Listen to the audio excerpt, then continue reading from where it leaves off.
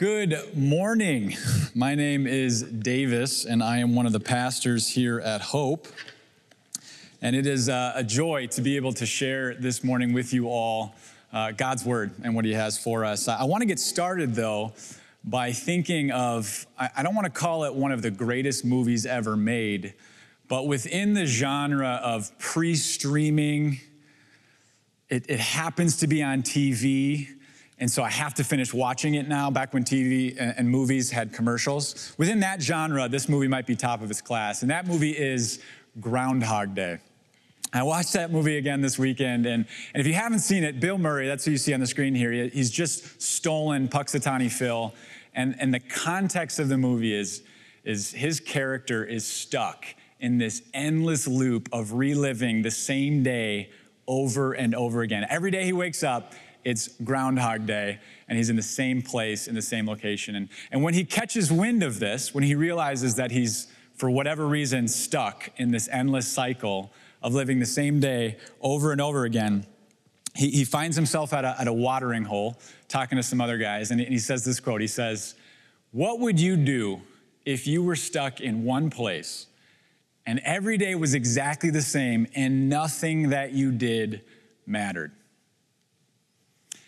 He says this, and the guys at the bar with him, one of them kind of grunts and says, "Well, that about sums it up for me." And he's not even a guy that's reliving the same day over and over again. And I think this line strikes a chord humorously with us because there's a little bit, at least a little bit, of a kernel of truth in it. Even when it was made in the 90s, before COVID and being stuck in one place, literally in our homes most of the time, where we feel like we're in this repetitive cycle. This quote says something to us, and I'll come back to this movie a little bit later, but we're in a series right now in the book of Psalms, and this is actually the second to last message in this series. The Psalms have been a wonderful place to just camp out, especially in the midst of everything going on. This book is right in the middle of your Bible, and it's a collection of 150 poems, and we've captured probably some like 12 of them. And so next week, Pastor Core is going to wrap us up with this series, and I'm told he's going to do all 138 remaining in one message. It'll be a nice buggy ride through Psalms. That's not true. Today's message, though, we're going to be looking at Psalm 24, and the title comes from actual words that are within the Psalm, and that is, "Who is this King of Glory?" And if you wanted to follow along with the slides that you're going to see on your screen, you can go to hopecc.com/slides. And there's also a place to look at notes if you'd rather have that, and that's just hopecc.com/notes. And what we're going to do is I'm just going to read right through the Psalm. It's only 10 verses, and there's a lot to be said about these 10 verses, and so we're just going to take it one chunk at a time from there. So the Psalm begins, and it says, "The earth is the Lord's, and everything in it, the world and all who live in it. For He founded it on the seas, and He established it on the waters. Who may ascend the mountain of the Lord? Who may stand in His holy place? The one who has clean hands and a pure heart, who does not trust in an idol or swear by a false god. They will receive blessing from the Lord and vindication from God, their Savior. Such is the generation of those who seek Him, who seek your face, God of Jacob.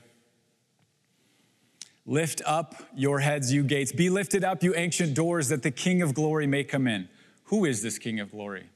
The Lord, strong and mighty, the Lord, mighty in battle. Lift up your heads, you gates. Lift them up, you ancient doors, that the King of glory may come in. Who is He, this King of glory? The Lord Almighty. He is the King of glory. The structure of the Psalms is such that it's framed kind of around this question of who. There's 3 questions of who that we'll kind of break down with our time together this morning. And the first one is who or what is behind all things. When I was in college, I took this class that you see on your screen right here. It's the first science class I ever took in college. It's called Biogeography of the Global Garden. And I remember when I signed up for it, I'm thinking to myself, I know what each of these words are on their own. Biogeography, somewhat know what that is, I guess. Global, just expansive around the whole world. And garden, yeah, you have those in your backyard usually. When you put those together, though, I'm not exactly sure what this class is going to entail. I just know it has to do with the sciences, and I got to get some science credit in. It ended up being a pretty great class. I took it with my brother, and so we had opportunity to kind of complain about it together, as you do in college classes. But this was the first time when I took this class that I really began to critically think about the origin of the world and all that's found within this global garden, as the class says, where does it come from? Why does it exist? Who or what made these things? Philosopher John Frame puts it this way. He says, the great question actually confronting modern humanity is this. Granted that the universe contains both persons, you and me, and all of us who are here, and impersonal structures such as matter, motion, chance, time, space, and physical laws, which is actually fundamental? Is the impersonal aspect of the universe grounded in the personal, or is it the other way around, such that the personal is grounded in the impersonal? And the beginning of Psalm 24 wastes no breath, wastes no ink in stating boldly, it's personal. The earth is the Lord's, and everything in it, the world and all the people who live in it, belong to a personal God. Why? For he founded it on the seas, and he established it on the waters. Within the whole book of Psalms, the 150 poems that are written there, this question, who or what is behind all things, is answered in so many different ways, constantly pointing back to this personal God. I just pulled 3 instances for our time this morning. The first one comes from Psalm 65. And here we learn that God is the one who's actually watering the earth like you would your own lawn or garden. The psalmist says to God, you care for the land and you water it. You enrich it abundantly. The streams of God are filled with water to provide the people with grain, for so you have ordained it. God, you drench its furrows and you level its ridges. You soften it with showers and you bless its crops. You crown the year with your bounty and your carts overflow with abundance. Another one from Psalm 135 says that God is the one who's actually sending lightning and even the wind, like we had this weekend multiple times over in the heat.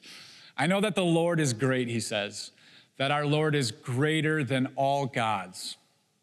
The Lord does whatever he pleases in the heavens and on earth, in the seas and all their depths. He makes clouds rise from the ends of the earth. He sends lightning with the rain and brings out the wind from his storehouses. And my personal favorite, in Psalm 145, we learn that God is the one who provides the needs for every living thing, every living creature that lives on the earth. He says, the eyes of all look to you, God. And you give them their food at the proper time. You open your hand and you satisfy the desires of every living thing. God is the ultimate personal being behind all the things that exist, not only in our world, but within the universe. In the midst of quarantine, I have been reading some different genres, and one of the ones, especially with our time in the Psalms that I've been picking up, is poetry. And I think I found a new hero. Her name is Phyllis Wheatley. She lived in the late 1700s, and she wrote prolifically about God in her poems. And this poem in particular comes from a poem that she calls Thoughts on Providence. In other words, just thinking on God providing for the world like those Psalms did. And I just want to read you her words. She says, all wise, almighty providence we trace in trees and plants and all the flowery race. As clear as in the noble frame of man, all lovely copies of the Maker's plan. The power the same that forms a ray of light, that called creation from eternal night. Let there be light, he said, from his profound. Old chaos heard and trembled at the sound. Swift as the word, inspired by power divine, behold the light around its maker shine. The first fair product of the omnific God, and now through all his works diffused abroad. The layers of the ways that she is just processing the world around her and seeing all the things that exist, almost like a sunbeam that if you were to just trace it back to where its source is, you would see God, the personal being behind all that exists. So when the psalmist says that the earth is the Lord's and all things in it, he wants us to see that there in fact is a personal being who made all that we know. And like Pastor John talked about last week, you can just look at a tree and consider that this came from a maker or a designer. But Psalm 24 is inviting us to take a step even beyond that, to think about all of the things that we actually love and enjoy in this life, even within our personal relationships, the qualities of others that we've come to enjoy. Things like creativity or kindness, compassion, justice, humor. All of these qualities or personality traits are not just random byproducts of chemical reactions taking place within us, but they actually reveal an ultimate, permanent source of these things. Friendship shows us that there is an ultimate friend, and his name is God. Laughter points us to the ultimate belly laugher or joke teller. God is the ultimate parent, judge, friend. And Psalm 24 is inviting us to first just fix our attention on this. And when you do, you start to feel this sense of unworthiness. You start to feel this question rise up, which is, how do I get to this God? If this is true, that all of these things that I've come to enjoy actually find their fullest extent in a source, how do I get to him? And that's where our psalmist takes us this morning. The next verse is actually, who may ascend the mountain of the Lord? Who may stand in his holy place? The image is one of a mountain here within our psalm. It's meant to evoke a concept of height or loftiness or having to climb to a place that we are not yet. And his answer is profound. He moves from a physical realm into more of a spiritual one, in which he actually says, the one who has clean hands and a pure heart, who does not trust in an idol or swear by a false god. Federico Villanueva, in his commentary on the Psalms in the Asia Bible Commentary series, says about this very verse, there are 4 specific qualifications. The first 2 are parallel. You have clean hands and you have a pure heart. And these represent the external and the internal elements of a person's life. The 2 go together. We would say of a person who is innocent, there's no blood on his or her hands. His or her conscience is in fact clear. In Isaiah, this is a prophet in the middle of the Old Testament. And when I was reading this psalm, he was the first guy that came to my mind. Because if there's a guy who meets these qualifications that Federico is pointing us to, namely clean hands and a pure heart, it's Isaiah. And he has this encounter with God in the 6th chapter. And I just want to read it to you because the imagery is very stark and very similar to what we're finding here in Psalm 24. And it's quite profound. It says this, in the year that King Uzziah died, I, Isaiah, saw the Lord, and he was high and exalted. He was seated on a throne, and the train of his robe filled the temple. Above him were seraphim, each with 6 wings. They had 2 wings that covered their faces, with 2 they covered their feet, and with 2 they were flying. You have this creature that is just beyond the world with 6 wings, 2 of them covering their face. This is probably pre-texting and driving laws. I don't actually know if there were flying laws, if it was like a cover your face. I detract from the point here. There are these creatures with these 6 wings, and they can't even look at God. That's why they're covering their face, and they're just screaming in song, holy, holy, holy is the Lord Almighty. The whole earth is full of his glory. They're singing this song repetitively, and at the sound of their voices, not even God's voice, but these creatures around him, the doorposts and the thresholds shake, and the temple is filled with smoke. Imagine that image right now. If the soundboard in the back was just to turn up the bass and you got subwoofers in your living room, and as I speak, the ground begins to shake a little bit, and we run some smoke machines over in your family room, and the thing's starting to fill up, wouldn't even come close to what these guys are seeing in this room. And what is Isaiah's response going to be to this scene? How is he going to answer the question, who can ascend to this God? This is what he's like in his holiness.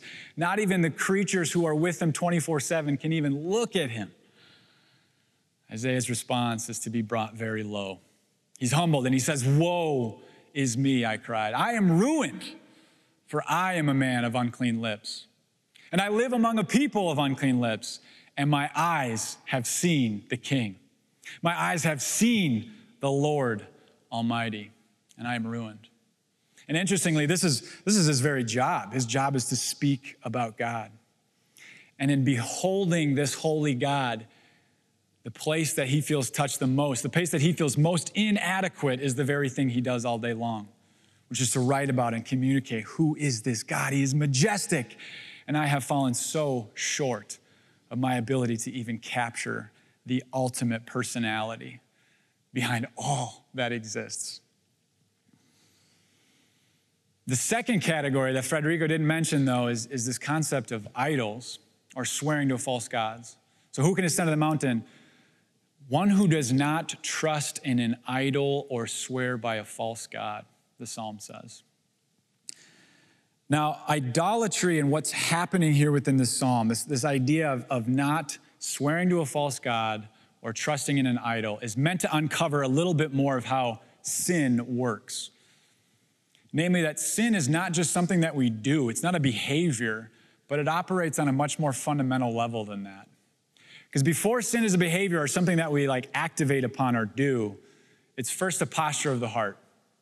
So take the 10 Commandments, for example. This is the decree that God gave his people in the Old Testament. He said, this is what life will look like. This is what a life well lived will look like if you do these things. And he gives them the 10 Commandments and what it looks like to be in his presence, this holy God. But interestingly, as we've studied these 10 Commandments throughout church history, a common conclusion has been met, and that is this: you can't break the latter 9 commandments without breaking the first one. That first one is, you shall have no other gods before me. And so when the psalmist is talking about not trusting in an idol or swearing by a false god, this is what he's getting after. Namely, that before you do anything that's sinful in the eyes of God, there's something that's happened in your heart first. There is a turning away from God and a wanting after something that isn't God that takes place in the human heart. In other words, an idol is anything that sits in the driver's seat of your life. It's anything that your heart looks at and just says, want. And because these things are hard to identify, it's much easier to look at something like lying, a behavior that we do, and go, yeah, it's probably not a good thing to do within a relationship of any kind. But before we lie, there's something that we perceive in our heart that is worth lying for. There's an idol that we've given ourselves over to, that we've lifted ourselves up to, that says this is worth lying for. And it's difficult to get in there and see what's underneath the surface in our hearts. It's difficult to just categorize these things. So one way I like to think about it is through this concept of idol X-ray questions. In other words, how do you get after what are these things that I want in the place of God?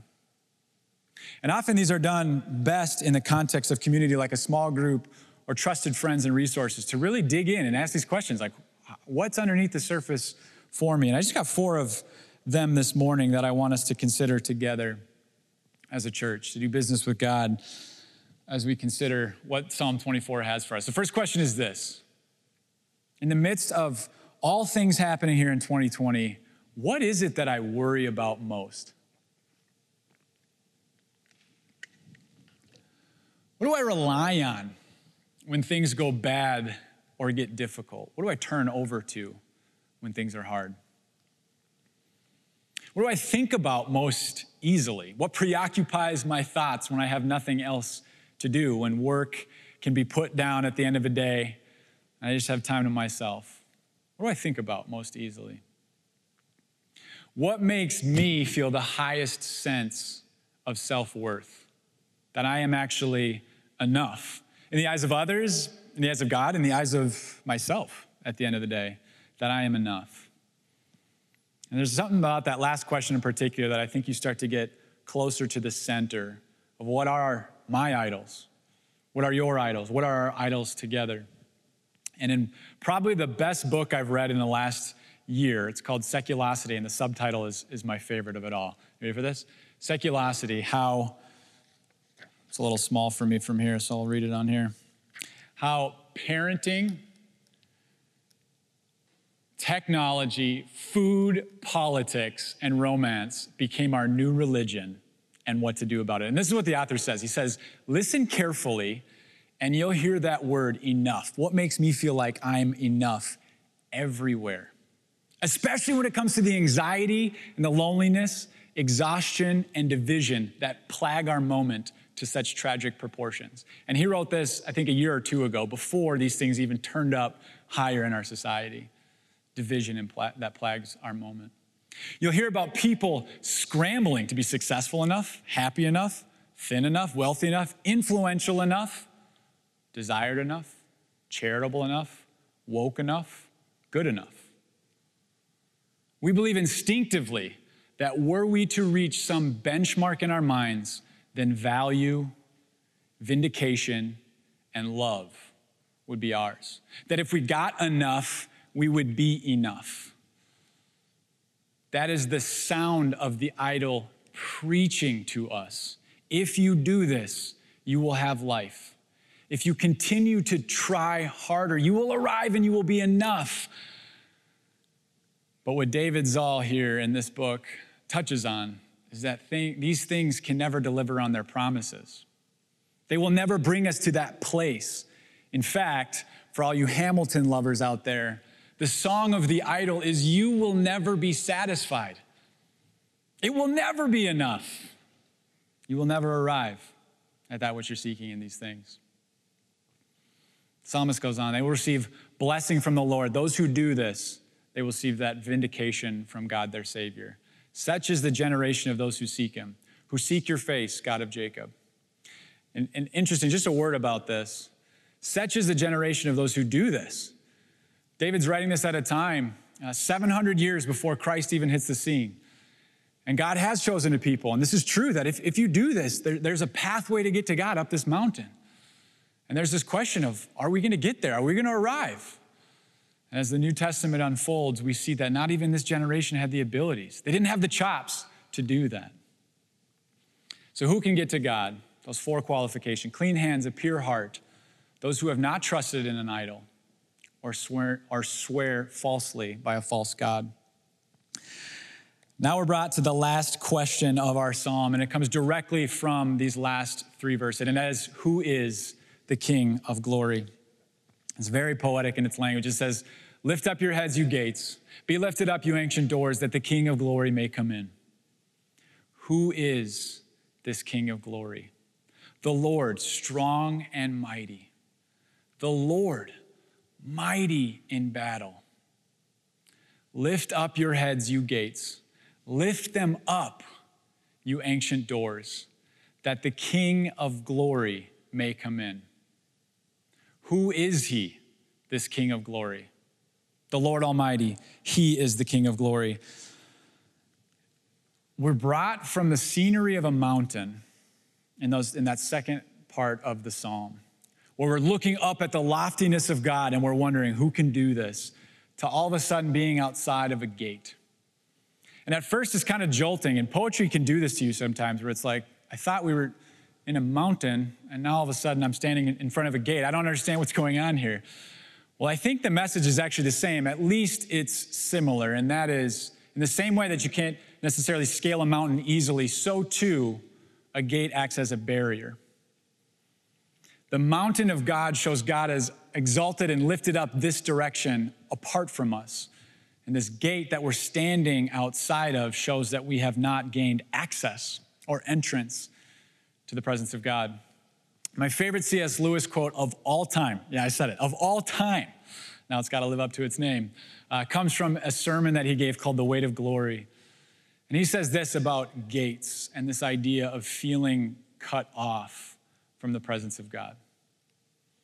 He says, all of us actually have a lifelong nostalgia, a longing to be reunited with something in the universe from which we now feel cut off, to be on the inside of some door which we have always seen from the outside.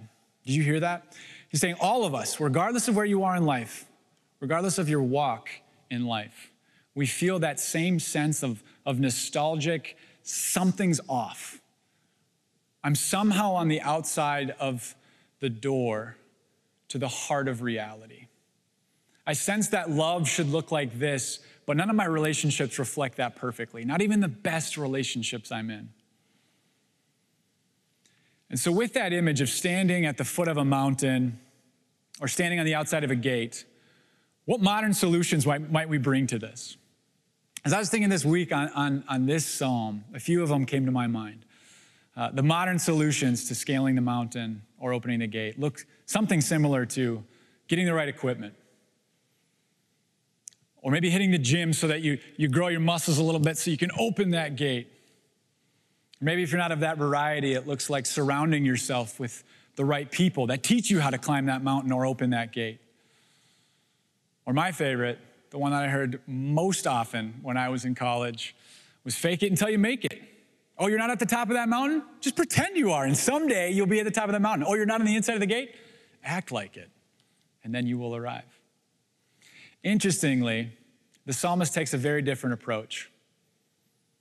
The psalmist simply says that the cure to these gates being closed or being at the foot of the mountain is that the word of God needs to say, "Be lifted up, O gates." Ancient doors that have been closed for so long, be opened. And why? Because the King of Glory has made his entrance. Someone of great renown has entered the scene, and these gates are now opened for him. This ancient door that has been closed for so long, unopenable by our own hands, is now just simply told, be opened. And who then is this King of Glory is the right question to ask. Now that same language of King of Glory or Lord of Glory is actually opened up for us in the New Testament in the book of 1 Corinthians. And listen to these words. He says, "We speak a message of wisdom among the mature, but not the wisdom of this age or of the rulers of this age who are coming to nothing." I love that. The wisdom of this age that is coming to nothing. No, we declare God's wisdom, a mystery that has actually been hidden and that God destined for our glory before time began. Not just his glory, our glory too. God has destined this mysterious message. None of the rulers understood this. If they did, they would not have, and here it is, crucified the Lord of glory. The King of Glory in Psalm 24, according to 1 Corinthians, is Jesus, the one who was crucified for our sins. But what I love about the way the Bible works is that it's never meant to just give us a pat answer. In other words, it's never meant to just say, Jesus, like you might hear in Sunday school. I love the tagline here. The kids in Sunday school would often play the odds with their teacher. When she's asking, hey, who left the lid off the paste? All the kids resort together. Jesus. Maybe not this time. But the Bible doesn't work like that. He is the solution. He is the answer. But it's the way the Word of God works is it's never meant to just bring us to a place where we say, I get it, I got it right, I understand. Instead, the message of the Bible is always meant to change us by bringing us into the presence of Jesus, by telling us who he's like. It actually looks a lot more like Groundhog Day. The solution for Phil Connors, who's stuck in this infinite loop, living the same day over and over again, is very subtle. He falls in love with the other main character. Her name is Rita. And he spends so much time with her, studying her. He first tries to manipulate her so that she falls for him, and it doesn't work. But soon you start to see this change in him as a character, and he really starts to just be enamored by her, to want to get to know her more, just to spend time with her, even though he's living the same day over and over again. And this is the first time she's done these things. He just wants to spend time with her. And there's this profound scene where she is asking him, or he's starting to say to her, I know all the people here. And she says, well, do you know me? And he says, yeah, I do know you. I know that you're a producer, but you want more than Channel 9 Pittsburgh. And she says, well, everybody knows that. And he says, okay, well, I know that you love boats, but not the ocean. I know that your family and you take a vacation every summer up to the mountains. And there's this long dock. And at the end of that dock, there's this boathouse with missing rafters in the roof. And there's this little cave that you like to crawl in under there just to be alone. I know that you're a sucker for French poetry and rhinestones. You're very kind to strangers and children, and you're exceedingly generous. And when you stand in the snow, you look like an angel. And when Phil Connors starts to describe this, there's this silence that you as the viewer, when you're watching this movie, that takes place in you, where you start to see him change.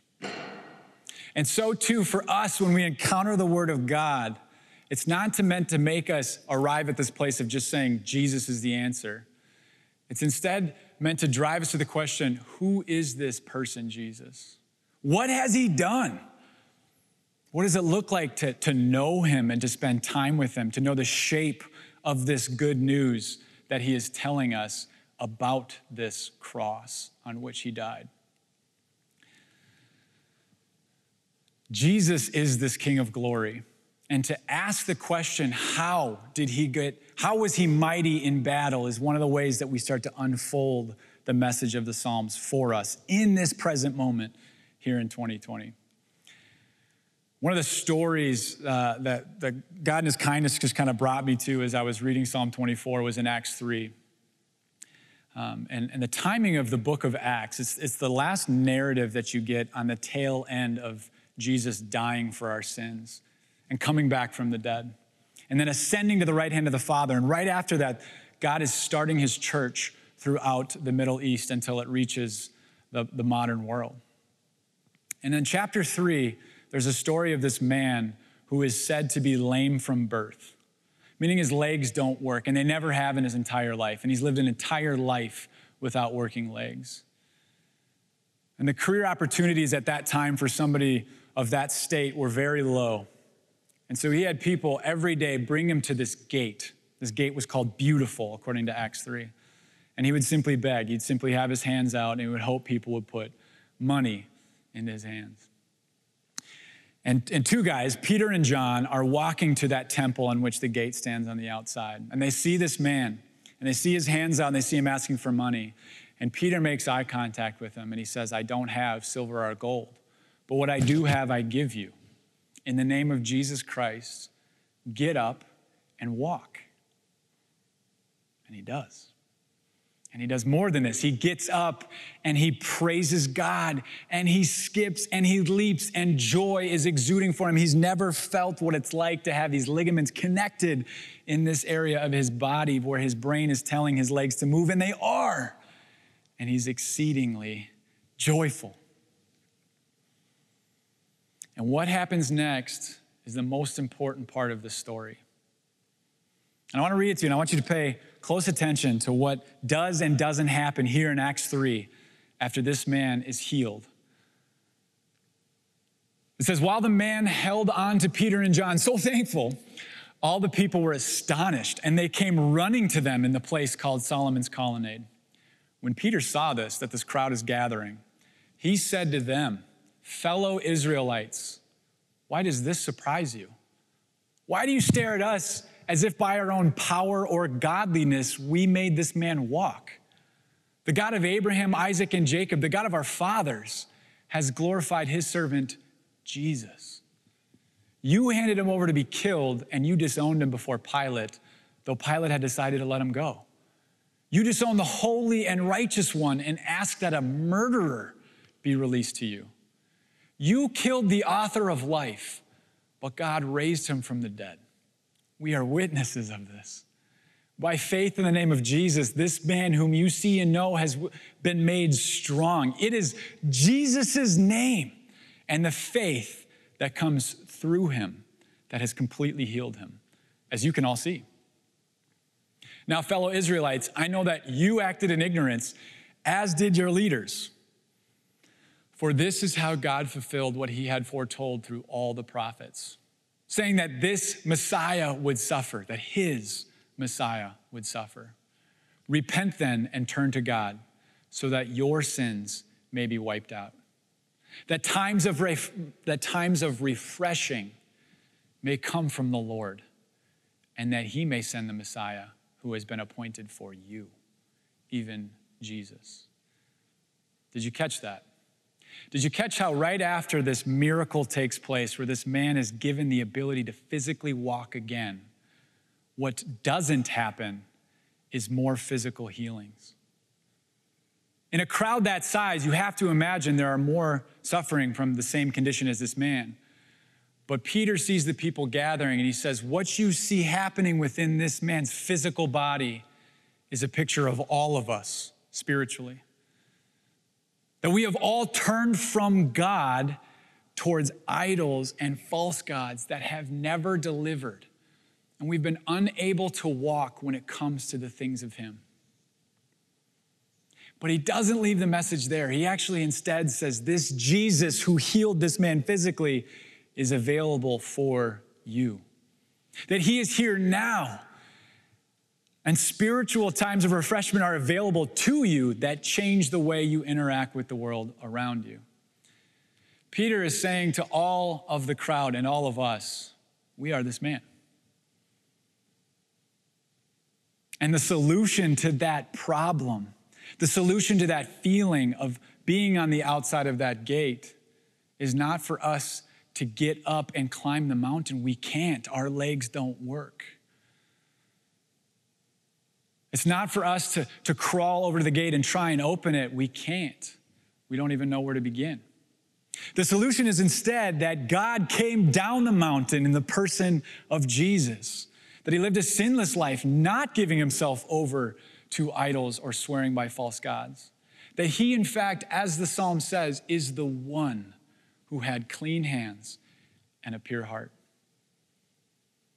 And that he gave himself up willingly for us, that we might look like this man, seeing the gates around us open, seeing God come down the mountain, that we might know him and rejoice greatly, that we might be enamored by this Jesus, that we might call on him as the King of glory of our lives, not ourselves, nor our ability to arrive by our own strength.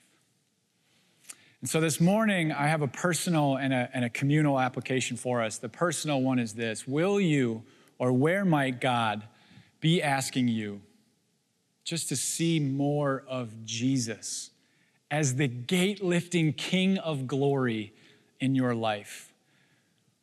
Where has your joy been emptied so that you look more like the Phil O'Connor who hasn't met Rita yet, who's just feeling stuck in the same place, drudging along, wondering, does any of this even matter? Jesus is calling us to look onto him and let his entrance lift these gates so that, as Peter says, times of refreshment may come to you even now. And so too, as a church, where might God be asking us to see more of Jesus as the gate-lifting King of glory in our church and our city? We're going to need to hold both grief and hope in tandem, and the gospel affords us the ability to do that in this season.